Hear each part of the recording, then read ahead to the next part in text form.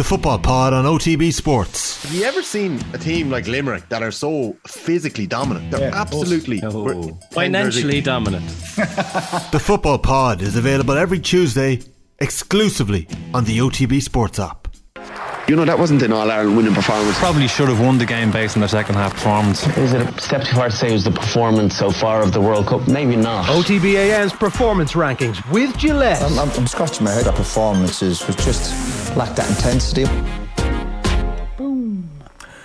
Okay, so as you said, that there's a load of different things to get into. That point that I just made there a moment ago, the GEA League being in tatters, is something we're going to kick off with. We're going to go through Everton, Manchester United, some of the hurling storylines, Galway and what happened in that game against Mayo yesterday, and hopefully get all that in over the next little while. But just on that GEA League form, I think it's a common theme that we saw over the course of the weekend, that some of the storylines that we thought might have prevailed throughout the summer have already been left in ruins, really. Now, I don't think that anybody thought that the hurling storylines from the league were going to maintain in summer, for example, Limerick. Well, but Wexford, I did think Wexford were going to use the league as a springboard to catapult themselves into maybe contention. I thought that they were on the coattails of Waterford across the league, and then Dublin did them. Now, Wexford will rue missed chances, missed frees, missed penalty, second week in a row, missed penalty, and but they could be out. That could be it for them, and they should be out. If Galway just hadn't bottled the last 5 minutes against them, then Wexford will be gone from the championship. So they're hanging on by fingernails at the moment. Yeah, the thing is, Dublin didn't have a bad league themselves at all. They finished above Tipperary in the league, although maybe on the evidence yesterday that's not actually something to write home about. But Wexford were definitely better, it felt, than Dublin. Definitely. In the league, so Dublin collapsed in the league, and you can kind of pinpoint the game against Kilkenny, where they were going into that game going, we're full of confidence, this is something real, and then collapse. But they bounced back, and they played good hurling, and they outthought Wexford in that game. Form is just bizarre, really, isn't it, when you think about it? We know that we can't ever compare results from Team A against Team B and then Team B against Team C and hope that A and C matches up on that. But even by that, knowing that, nothing like that even makes sense. You talk about the Dublin hurling team, and you would have looked at maybe the game against Laois in week 1, and you might have pointed to even that, not even the league. You might have pointed to week 1. They nearly lost. Listen, this could actually be a real problem for them if that's where they're at, or maybe Laois are just really good, and then Kilkenny absolutely tear Laois limb from limb at the weekend. So nothing makes sense. We know absolutely nothing, and we maybe should never ever get into the prediction game or trying to put any sense on what happens, because the championship is random and wonderful, and that weekend was just crazy. And that's just the hurling. The football form lines have also been left in tatters, which is a little bit more surprising, because the Football League matters more than the hurling league right now, and that's the truth. I think, to be fair, a lot of people had said that the back-to-back games against Roscommon, from a Galway perspective, you can't read a whole pile into them. I wasn't sure, I don't know, but people had made a point that maybe the first of those 2 games was a bit of a phony war because Galway had already got promoted, and secondly, they were 2 weeks out from the Mayo game, so why would they bother showing their hand against Roscommon in Croke Park? Now, I'm not sure if that's actually the truth, but they definitely did have a different game plan yesterday. There was definitely a better defensive game plan. I think they had an extra man back against Roscommon in that league final, but it was pretty ineffective. Yesterday, that defence was far more packed. It was a perfect antidote to Hornball. And at the same time then, they only win the game by a point. So again, I think we just need to accept, when it comes to this Galway-Mayo fixture yesterday, there were a ton of different ways that you can actually look at it. When you look at the transfer players that Mayo have to come back into the team, when you look at the fact that Galway, in slow motion, almost ended up losing grip on that win yesterday. Yeah. It would have been less extraordinary had Mayo scored 2 goals and drawn the game. It was 5 points just rattled off when Keegan goes over the bar at the outside of the boot. You're okay, nice. Mayo are turning it on now, and it doesn't actually matter. And were it not for maybe poor shot selection from Aidan Orme right at the end, if they'd passed the ball around in the loop one more time and found a shooter, it's a draw. And to pick off 6 consecutive scores in a row would have completely changed how we're talking about this Galway team this morning. But it sometimes takes a really ugly conclusion to grind out a big result at the very start for a manager's reign to get going. And it feels like Pádraic Joyce has been one of those managers who's been mostly affected by COVID, just because of the height that Galway were at in early 2020. So you've got to look at that, and you've got to look at the management team that he's got around him, and some of the players that are clearly on the upward trajectory. And that includes someone who's 32 in Paul Conroy at the moment, who's playing the best football of his life. And you're saying, okay, I think the fact that they won is more important than the fact that they almost lost, if that makes any sense. It does. I mean, I see the benefits of the argument, and here's the thing. Like, it's Leitrim in the next round. We'd expect them to win that, and then it'll be Roscommon in the final. So an opportunity for them to win the important game against Roscommon this year and to bounce straight into an All-Ireland quarter-final with the confidence of a title behind them. At the same time, are you making them overwhelming favourites? Are you making them 5-point favourites against Roscommon? No. You're not. No. You know, would you be terribly surprised if Roscommon beat them on the day? Absolutely not. No. So I think if they'd seen the game out, if they'd won by 5 points, you'd be like, yeah, that was a great performance. That's like a signature win for them. It's just that there was also a signature near collapse. Yeah, and there is time, and I think the fact that they have another game before what should be Roscommon and what should be a win in that game before Roscommon is something that's really going to benefit them.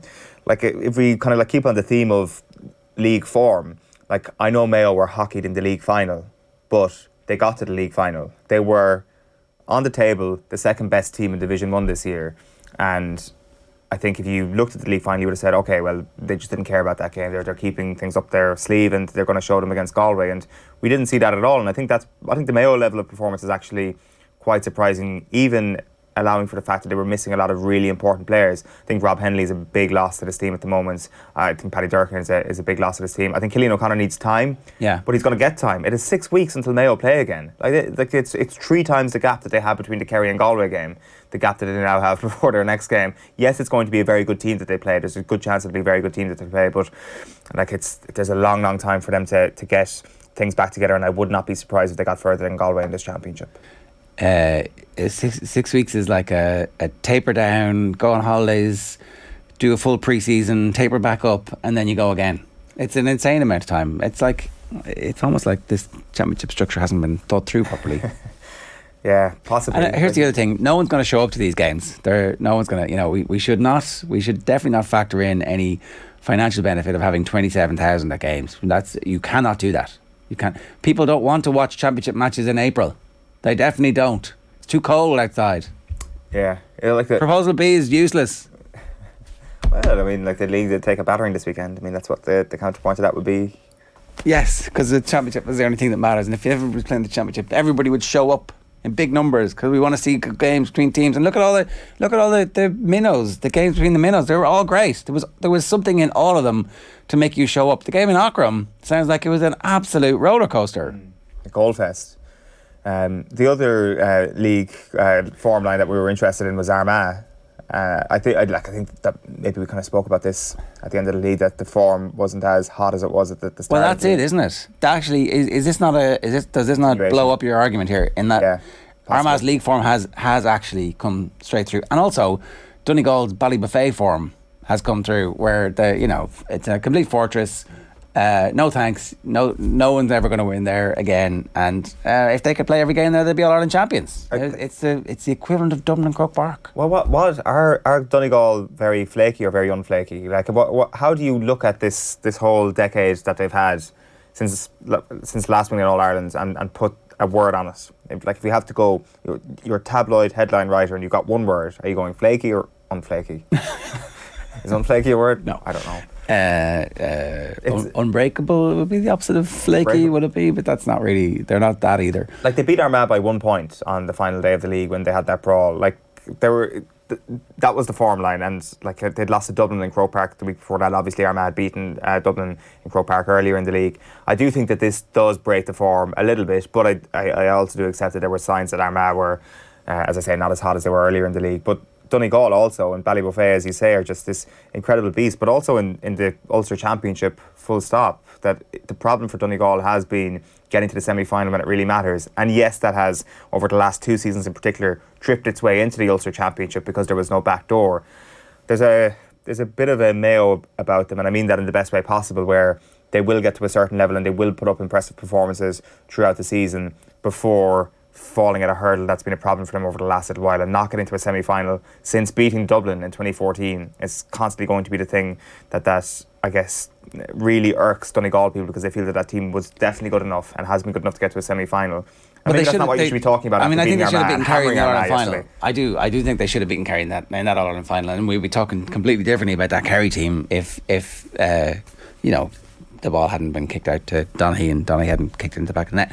But I think that what you can say about them, it's not a very snappy headline, is that they have a paper thin squad.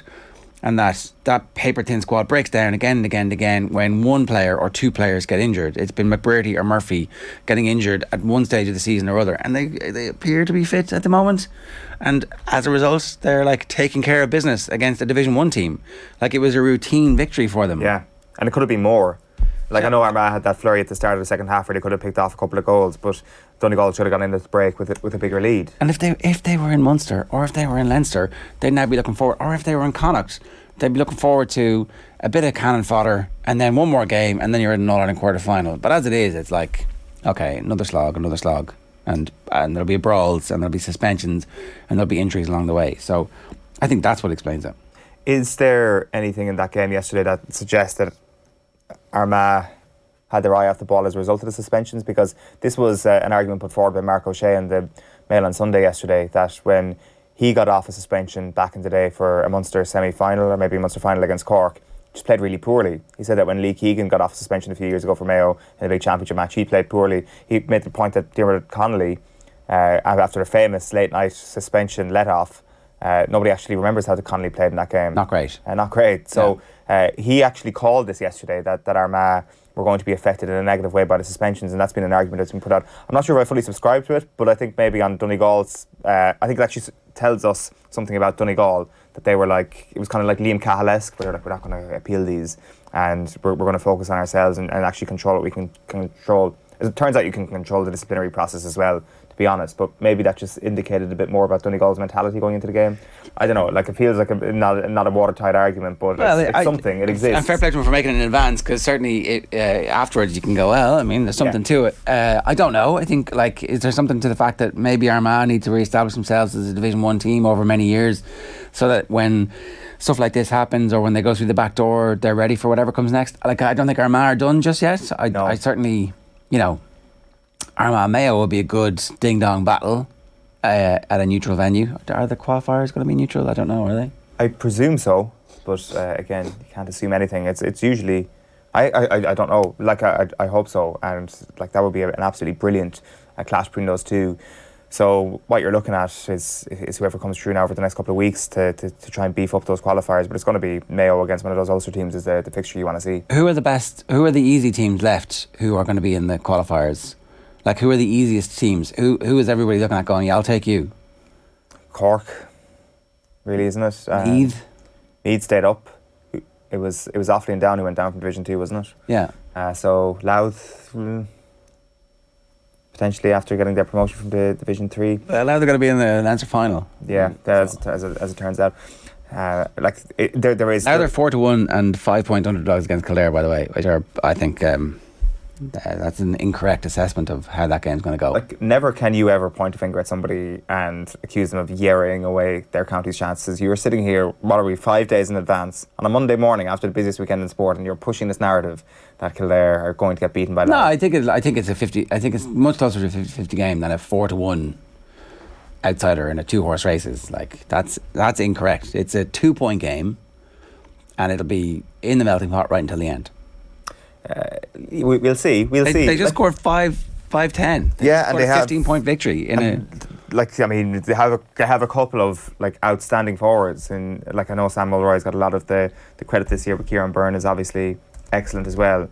But Kildare will be like, I see your two. I see your couple of excellent forwards, and I'll raise you 3, and they've got an inside forward line that is just primed to do damage in the Leinster Championship outside of maybe a game against Dublin at the moment. And Kildare should be licking their chops at the prospect of having a few games in the Leinster Championship after slogging it out in Division 1 all spring. Like, this is where those 3 inside forwards really should come into their own. So that defeatist attitude, I don't think, is going to wash in that camp this week. An impressive win for Cavan. Coy Bib, says Shane. Shifty Lad says, lads, I hope you moved Wicklow up a page in the power rankings. Amazing game and result. I hope you realise how much a win means for a small team. Congratulations to Garden. James says, 2 weeks ago I ripped into Owen for not putting Munster in the red after their loss to Exeter. I have to eat humble pie and admit they should be in the green given their response with 2 huge wins. The season is back up and running. Johan van Grand no more. Johan van Great. Step forward. Wow, this is a real Gilroy special this morning, isn't it? I mean, loving Munster, hating Kildare. This is just a complete about turn on all your beliefs. No, I love Munster. That's the whole point about this. Yeah, you just want them to succeed. Their downturn makes you sad, basically. All great teams need a rival. What's next? Everton are next. Speaking of all great teams needing a rival, I don't think Liverpool wants any sort of rival in Liverpool at the moment. They're talking about a quintuple this year by winning all 4 trophies and relegating Everton. That's the thing that they want. And yesterday was, we'll get to Manchester United Arsenal, which was, for me, the chaos of that and the crapness of it really made it the game at the weekend. But there was also kind of a good level of hilarity around Everton against Liverpool yesterday. Not least Anthony Gordon going on Twitter after the game to say that he was fouled and that penalty that wasn't given in the second half should have been given. I think it was like a couple of the hands up emojis on Twitter yesterday. Frank Lampard giving out about it afterwards, saying if that was a Liverpool decision, if that was Mo Salah, it would have been a penalty. And then obviously Liverpool's Twitter comes out with the statistics that Mo Salah doesn't get fouled very often at all. So on social media this is kind of taken on a life of its own. Everton versus Liverpool, the flashpoint before half time where Mane puts a hand in the face, the Richarlison is down lying on the ground, Doucouré takes the legs from under a Liverpool player to just try and stop this game. There was enough needle in this, and obviously the cherry on the cake was Pickford lying on the ball late in the first half, and Alisson with Liverpool's cushion in the second half.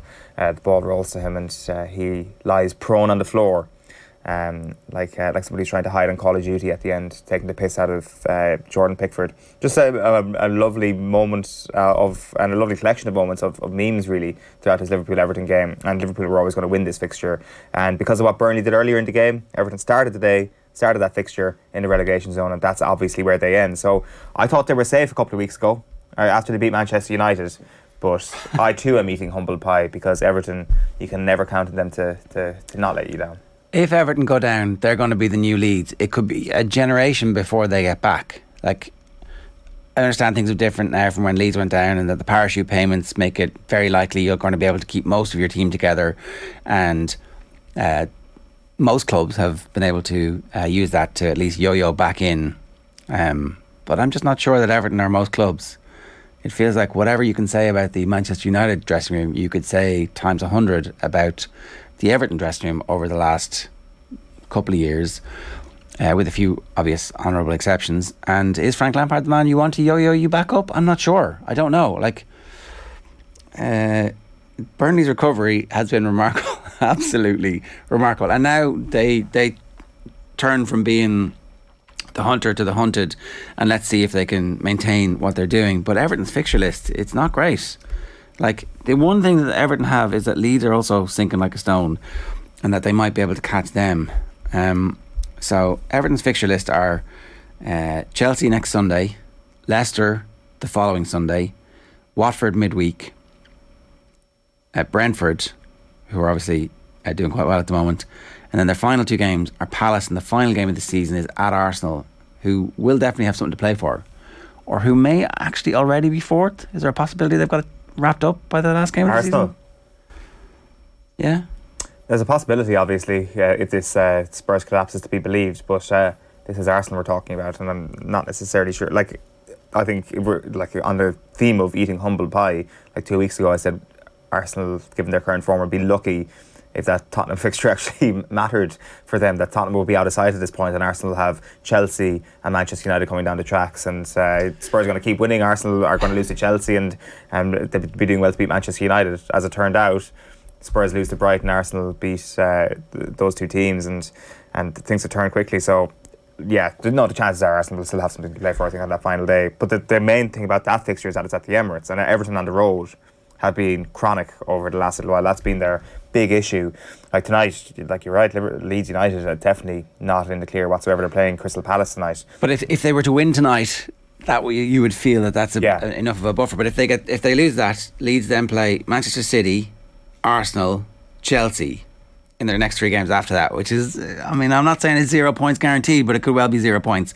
So then all of a sudden they've got 2 games after, say, their season, which is Brighton at home and Brentford away. Again, they could easily, with a gun to their heads, win those 2 games. So the fixture list over the last while is pretty interesting. Burnley play Villa twice.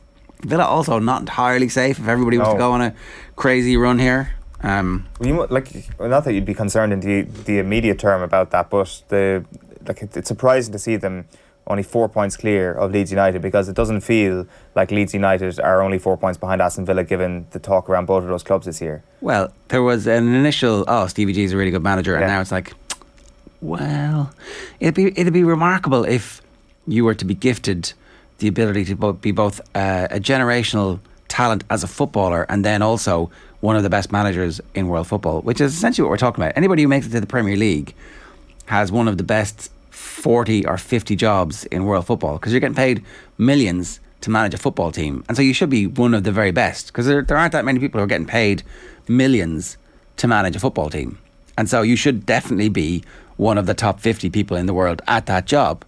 And it would be remarkable that you would be like one of the top 10 footballers and also one of the top 50 managers, and maybe CVG is not that. Like, they've lost more games this season than Leeds and Burnley have lost. It's just that middle column which is really low. Only Arsenal have drawn fewer games in the Premier League this season, Villa. So that's been kind of their theme. That maybe in that side of the season, just finding a way to not lose games is something that makes them, at Brighton, and that's the difference between those teams. So I wouldn't be overly concerned. Like, there's no immediate concern, I don't think. Like, as I say, if you're looking at Brentford, for example, who've really gone on the uptick over the last little while, there's only 3 points between them. Southampton are only 3 points ahead of Villa, and Villa have games in hand, I think. So I think that the table is lying a little bit about Aston Villa's current state. And are they? Like, what if would you back them to beat Burnley twice? I don't know. Like, Burnley's fixture list is Watford, Villa, Spurs, Villa and Newcastle on the last day of the season, who will be completely safe, and like, we're never going to see each other again. Most of the team are going to be looking at each other. So I'm feeling pretty good if I'm Burnley at the moment. Yeah, and especially you're looking over at what's happening at Everton. That's the main reason of hope for Burnley. But like, it would be quite the win, because who are you backing to get yourself out of a relegation dogfight? You probably would have been backing Dyche against Lampard, especially after the win against Everton, and for things to have taken a turn so quickly, as in Burnley to sack him so quickly after that win, and for it to have worked out. But it seems that way. Like, they're very lucky owners if they manage to get out of this. Yeah, very lucky owners rather than brave. But yeah, no, good old Michael Jackson doing the job. Villa's fixture list, it has Norwich next, so all they got to do is beat Norwich and they'll be on 40 points and they'll be grand. But if they don't do that, then it's Burnley, Liverpool, Palace, Burnley and City. So, it's not beyond the bounds of possibility that they get sucked back into it. So the game against Norwich, against Dean Smith, wouldn't that be amazing for Dean Smith to come back and go, screw you, screw you, screw you, screw you? That would be pretty remarkable. But not beyond the bounds of possibility in this crazy topsy-turvy Premier League season that we've had so far. No, it's going to be a good few weeks for sure. Everton are going to be the new Leeds. Mark my words. If they go down, there are too many players on too big wages in that changing room who won't take a pay cut. And will the owners, will the new stadium go ahead, or does this blow the whole thing up? I have a strong sense that Everton are completely screwed for a generation if they go down. Wayne Rooney's going to get the Everton job if they go down, says Peter. Wayne Rooney is too smart to take the Everton job if they go down, Peter. He wants the Man United job, and I think there's more chance of being the next Man United manager than there is of being the next Everton manager. Could be waiting a while. GA pundits and the power rankings should be in the red after the weekend, says Edward. GA pundits for sure, not the power rankings. I think the Football Pod did a pretty good job of predicting most of the scores, with the exception of Paddy back in Armagh, right? I think the other two, certainly they had Donegal, and didn't I don't know who have, did they pick Wexford on home advantage? Didn't he? I don't remember. I think he did. Jared talking about how great Kildare were all spring. Now he's trying to tell us Louth have a chance. #Jera. Hey, yes, says Porrick. Keep that coming, Porrick. No, look, I'm just saying we had a great spring. Jared, we are reborn as we have an identity, but there's a banana skin here. There's nothing wrong with that. Louth are a banana skin for Kildare. We're not so arrogant like our friends here that we're like, oh well, we'll just get preparing for an All-Ireland quarter-final because that's what happens. Like, we're not like that. This is the Jack O'Connor legacy. If you're looking for a legacy in Kildare, we're hearing it right here, right now. Yeah, I mean, if Jack was still there, we'd be like all defence, 16 men behind the ball against Louth. How are you going to stop Mulroy? Jesus, we can't. So let's not try. Bit of pent up frustration there, I'm sensing. What's next? The last years. What's next is Manchester United. Like, if we were putting a game in the green, it would have been Arsenal versus Manchester United in the early kick-off on Saturday. How are Manchester United in the amber here? Let me explain this first of all. They used to be in red, right? As an institution, obviously, they're in the red. But, you know, there are people who follow Manchester United closely who are not Manchester United supporters. And for those people, this is green, green, green. This is the greenest thing the performance rankings has ever produced. And like I was kind of making the point earlier on that if this was an Amazon documentary, Amazon would have struck gold. But actually, I'm reconsidering that.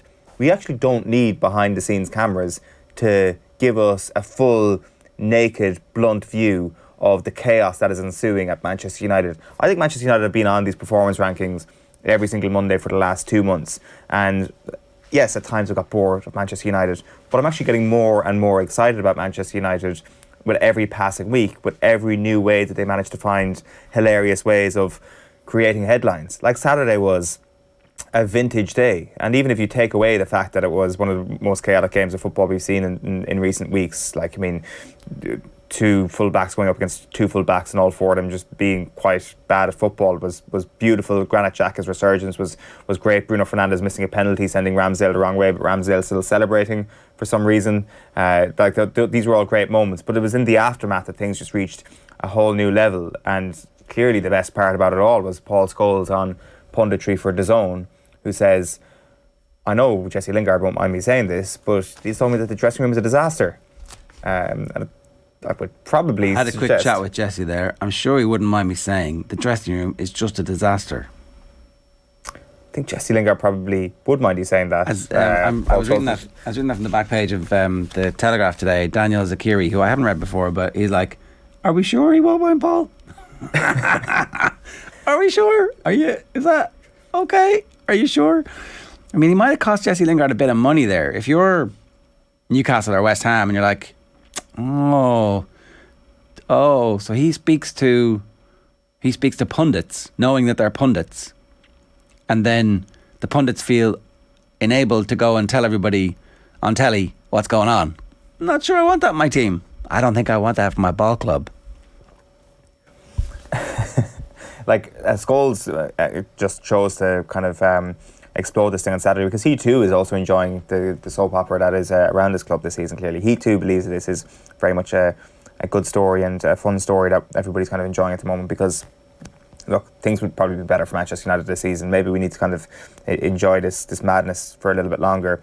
Like, it's got McTominay coming out after the game as well on Saturday. A whole lot of problems in terms of players, staff, everything higher up was his appraisal of the whole thing. Rangnick was obviously asked on BT Sport about the Jesse Lingard related comments, and he says you'll have to ask Jesse Lingard if you have this information. He says I think the whole group get on reasonably well, but like earlier in the week Rangnick was describing this thing as open heart surgery as opposed to something cosmetic. Like, some of the sound bites we're getting on a week-to-week on a day-to-day basis are excellent. Like, they are just brilliant content at the moment, Manchester United, and it is ironic that the whole, well, not the whole reason, but one of the reasons why they've got themselves into this mess is because they did chase players who would, I guess, be content for the club. Like, Paul Pogba was a great player if you were a content machine as a football club, and all of a sudden they're accidentally giving the whole football media beast content that is just beyond everybody's wildest dreams week after week. So then they should be in the green, really? I would edge them up there personally. I'm not a Manchester United fan, so I would do it, but I would suggest the Manchester United soap opera is in the green. Yeah, it's glorious. It's epic. I haven't read this Daniel Zakiri before, but this is excellent stuff. He's talking about the rivalry between BT and Sky Sports and the difference between them. And he says Sky are front runners because they've got Keane, and Keane obviously has been, he's reached that 8th stage of grief, as we've spoken about on the show here before. But he also says it's important to have a bit of balance here. The antagonist from a rival club is an important part of the cast, with Graham Souness, Carragher and world's most earnest man Martin Keown playing the role this week. Their job is to probe, prod and sometimes laugh at United's expense, which they're more than happy to do, though curiously Souness seems to be the one man in the world with a good word to say about the Glazers. We shouldn't overlook the host, with Dave Jones' understated style on Sky preferable to the unctuous leading questions of Jake Humphrey. Jones knows his guests well enough to be aware of the buttons to press without veering into smarm or thigh slapping, while Humphrey oscillates between flattering and baiting them. Nobody at United is likely to be invited on his high-performance podcast anytime soon.